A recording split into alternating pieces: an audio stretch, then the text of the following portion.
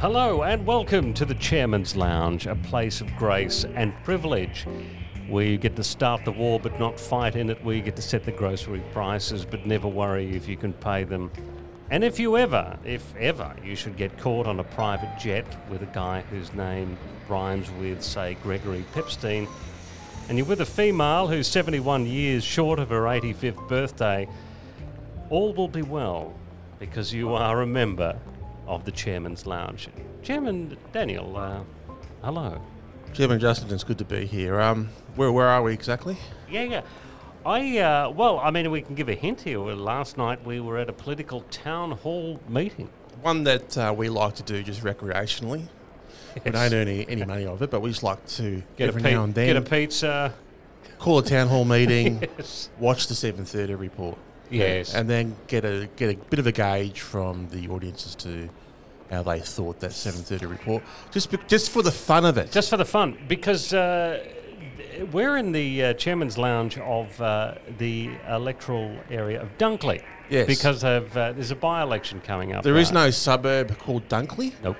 So I'm a little bit perplexed as to why there is a Chairman's Lounge called Dunkley. Yeah. But here we are. Hey, here it is.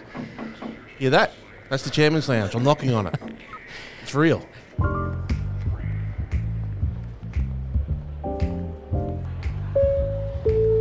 So last night we as we said, we got a pizza. We called a town hall meeting. We set up a. I thought the garlic bread was very good. It was good, and the big 2-litre Pepsi. It was always good. And we got a big screen TV, and we watched the 7:30 report. And lo and behold, the man who was a few days ago called a thug, Peter Dutton, was on the 7:30 report. Give us, comrade. Give me your assessment of. Well, he was on Wednesday night, and we need to remember that Jim Chalmers, the Treasurer, was on Monday night. On the 7:30 report. Yeah. I think they just call it 7:30 these days, Justin. So let's just drop the report. I like to be a little old-fashioned.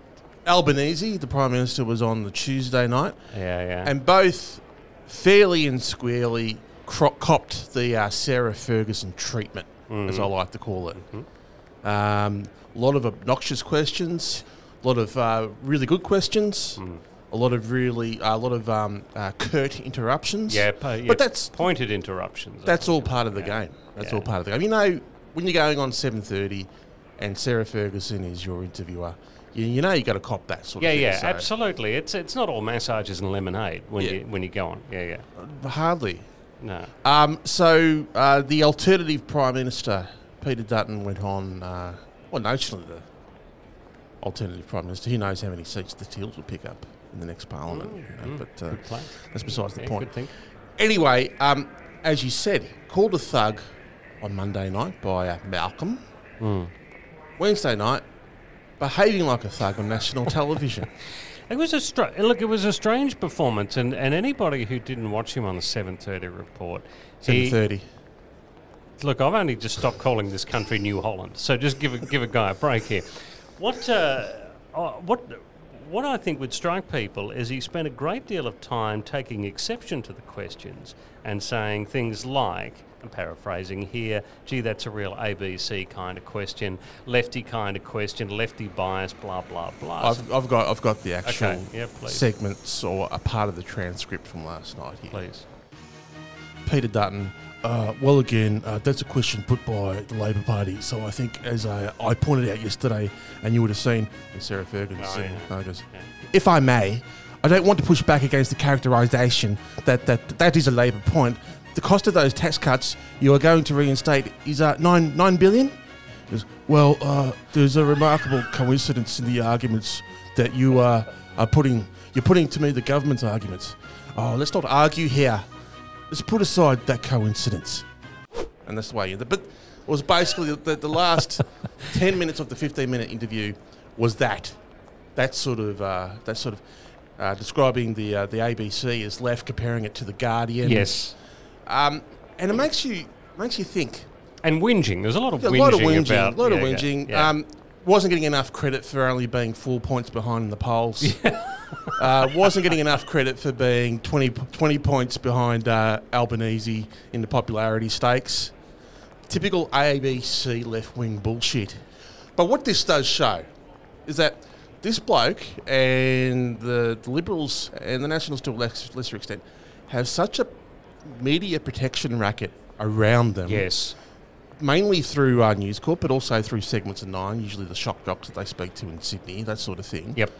That this bloke has stepped outside of that protection racket and got on the ABC for 15 minutes and could not hold it together. Yeah, absolutely. Look, I mean, and let's name some names here. We have Peter Dutton, who would go on Ray Hadley's program on 2GB, goes on every couple of weeks. I think he used to go on once a week, but he goes on there and gets loved up and tugged off. And it, it's a gorgeous, half an hour Can you never say that again? Never say to me again, Peter Dutton, Ray Hadley, and tugged off in the same sentence. Okay? Well, I'm afraid I can't. I may work with words, but I'm afraid I can't find any other way to describe that segment. So it goes on there, and it's all just half volleys outside the off stump. Yeah, last night was whenever it was the people, but on 7:30 it was like he was unfamiliar with the interview as a format. Yeah. But to look at it, absolutely. Because I've never been asked a question that I wasn't expecting or didn't want to answer. So here's my thing though. So let's say I'm a political staffer and you are a member of the X party, for example, not Twitter, but yes. you're Party X, and you're the leader of that party. If you're going on to a politically different sort of program, what's your plan?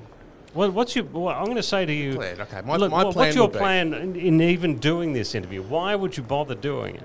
My plan is that I'm going on a national program on the ABC, which will have a much bigger audience than the Hadleys of the world, far bigger audience than the Sky After Dark crowd. You're speaking to an ABC audience, and you've got a by-election coming up. My main aim for that interview would be not to come across as a mad c***. And he had a little bit of the crazy eye thing happening last night as well. And so it's going to put the people of Dunkley off, concerned citizens, and thinking, okay, well, we're giving Albanese a go, and we see a fair bit of him because he makes himself available across the place, across the spectrum of media. What's this guy like? Well, it turns out the guy seems to be crazy. But isn't the plan look? You mentioned Sky, and we talked about Ray Hadley.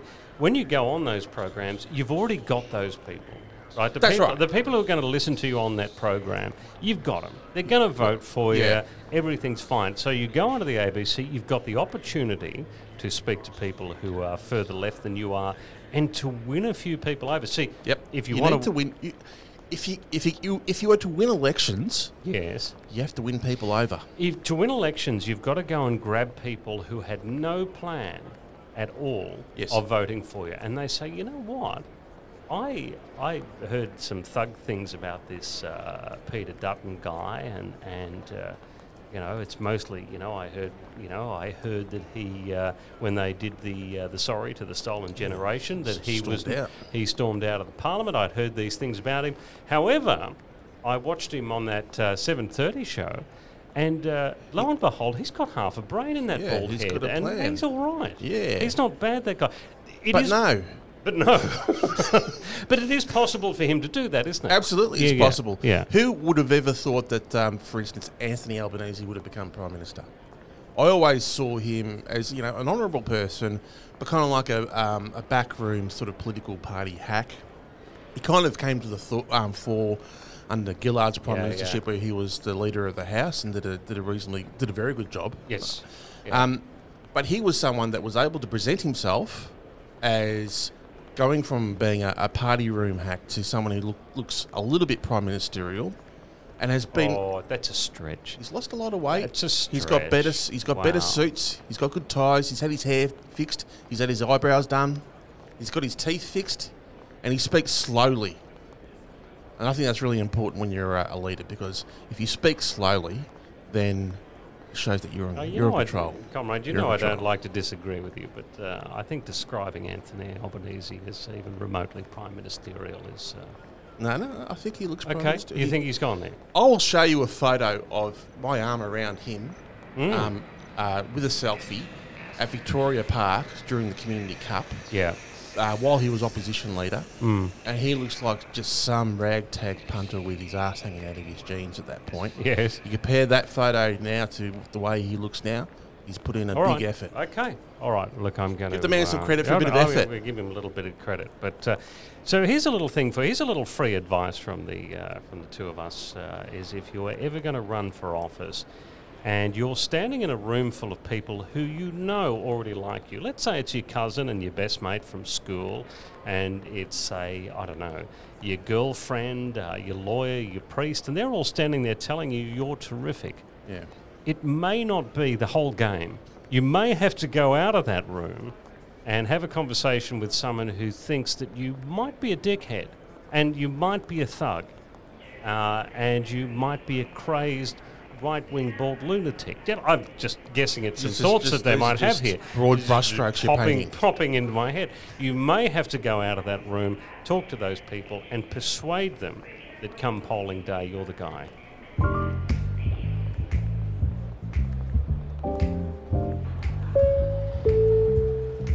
What are you? You're eating today? You're gonna? Yes, it's. I know that you're full of capricciosa, but that garlic bread and the capricciosa and the Pepsis, it does fill you up. So that's why I've just gone for a little nibble here. Okay. What do you have? Just having tongue of blue tongue lizard. They don't actually. The great thing about it is they don't actually kill the lizard. They just remove the tongue. Oh yeah. And another one. Is it? No, it's not like a tail, mate. Oh no! Once the tongue's gone, it's gone. It's gone. Oh, that's a shame. But they don't kill it. So they just let it back off into the wild, where I presume it lives a normal life. I don't know about these things, but that's what they tell me. Look, I'm only guessing here, but if you're a blue-tongued lizard and you have no tongue anymore, you would just be a lizard. When someone is angle grinding, when someone's got an angle grinder. And they're sitting on top of a bit of marble, and they're just right down at the ankles of Captain Cook. Yes. And they're removing the statue of Captain Cook with an angle grinder, like Peter Dutton on 7:30. What are they thinking? What's going through the mind of these people? Which audience they're playing to? Let me just state, while I find the view of a statue with just nothing but ankles and feet left amusing, I do not approve of vandalism to further your cause, right? Let me just put that right out there. Yeah. But this is, of course, we're referring to a statue of Captain Cook in St Kilda. Because, of course, Captain Cook was known to frequent the SB every Friday night. I saw him on Rock Quiz once or twice. I think I saw him at the Pride March. Which you were at, I saw. I was at the other day. On the socials. It was good. So there was debate in the City of Port Phillip Council, I think it was the other evening, deciding whether or not to resurrect the statue of Captain Cook or not. Yeah. And they decided, yes, we're going to do that. We're going to have it. Okay. Yeah. Cook too. Yeah, I don't know whether they're going to surround it with razor wire, whether there's going to be sort of like a Catherine Zeta-Jones laser setup. Oh yeah. And Sean Connery at the side saying, "Clever girl." Yeah. My favourite line of Sean Connery's is in The Rock, when Nicolas Cage makes it into Alcatraz and Sean Connery's waiting there, and he goes, "Welcome to The Rock." That's besides the point. We're talking about something else here. Yes, it's fine. My favourite is when he says to Sam Neill in the submarine, "Give me a ping, Bush League." One ping. Billy Connolly used to always say that I used to love being greeted by Sean Connery, because he used to always say, "Billy, you're a shite for sure eyes." That's besides the point. We're talking about something else here. James Cook's ankles. Now, one councillor said, "Look, why don't we just put this out for a little bit of community consultation and see whether the community, which we represent, wants this up and about or not." But no, they decided not to do that. So they're going to put it back up. The reason I raise it, of course, is because all of this does absolutely fuck all to address Indigenous disadvantage. Yep. And we had the Productivity Commission this week come out with its annual report on closing the gap. And it's basically stating that we are further away from closing the gap across a range of indicators. And on top of that, we're less equipped to close the gap than we've ever been. And you think of these things... That's a very sad old read, isn't it? Yeah. The report reads, most critically, the agreement requires government decision makers to accept that they do not know what is best for Aboriginal and Torres Strait Islander people. Now, only if there was a constitutionally enshrined body that could give advice in real time to the Parliament and executive government on these matters. What a plan. Maybe that would go some way to putting in the structures that you need to change the culture. So you change the structures, then you change culture, and then hopefully you get better outcomes. That's never more important for things like, of course, First Nations people's involvement with the justice system. You know, we are locked up at a greater rate, the most incarcerated people in the Western world. A coronial inquest happening as we speak down in South Bank into the death of a 32-year-old Yorta Gunnar man, Joshua Kerr. Died in 2022, was seen unresponsive in his cell for 17 minutes and refused any sort of refused any sort of medical treatment until a SWAT team was enabled to go into his cell. That keeps happening year in, year out, almost month in, month out, when it's really bad. But that Closing the Gap report from the Productivity Commission says that we are further away from closing the gap than we've ever really been. And all the flim-flammery around Captain Cook and Australia Day and changing the date, that's culture war stuff. We're fucking actually nowhere near dealing with the real stuff. And that's where the real problem is. And the thought of being in the year 2024, after we've had national apologies, and even, dare I say, I'm not trying to be funny when I say this, even after we've had things like icons like Kathy Freeman, and we've paid attention. There's no shortage of Indigenous role models. And after everything that we now know, and then we had a referendum last year which was a total sham, but you would never have thought, honestly, if you go back to, say, 2005, you would never have thought we're on a trajectory. If you had a thought in the year 2024, someone like you would be at a microphone saying that we've never been further away. It makes you want to weep. Yeah, it's a very, very sad state of affairs because it's the truth. We don't have any sort of movement towards a national treaty. A national treaty would be years and years in the works. And again, it's now further back because of last year. Because of last year. Yeah. And so we have... and the amazing thing about this whole Productivity Commission report and the government's response to it, the government's saying, yes, we do need to change the structures, and big, lengthy statements about it, but nothing, do not mention the voice. You know, it's like Basil Fawlty. Mentioned it once, and I think he got away with it. But do not mention the voice. Do not mention what you're actually going to do to change these structures that impact First Nations people. The report says, government's crap at making decisions on behalf of First Nations people. You need to have structures in place that enable First Nations people to make decisions for ourselves. And after last year, and after all the bullshit around the ongoing tiresome culture wars, we are never been further away from any of it.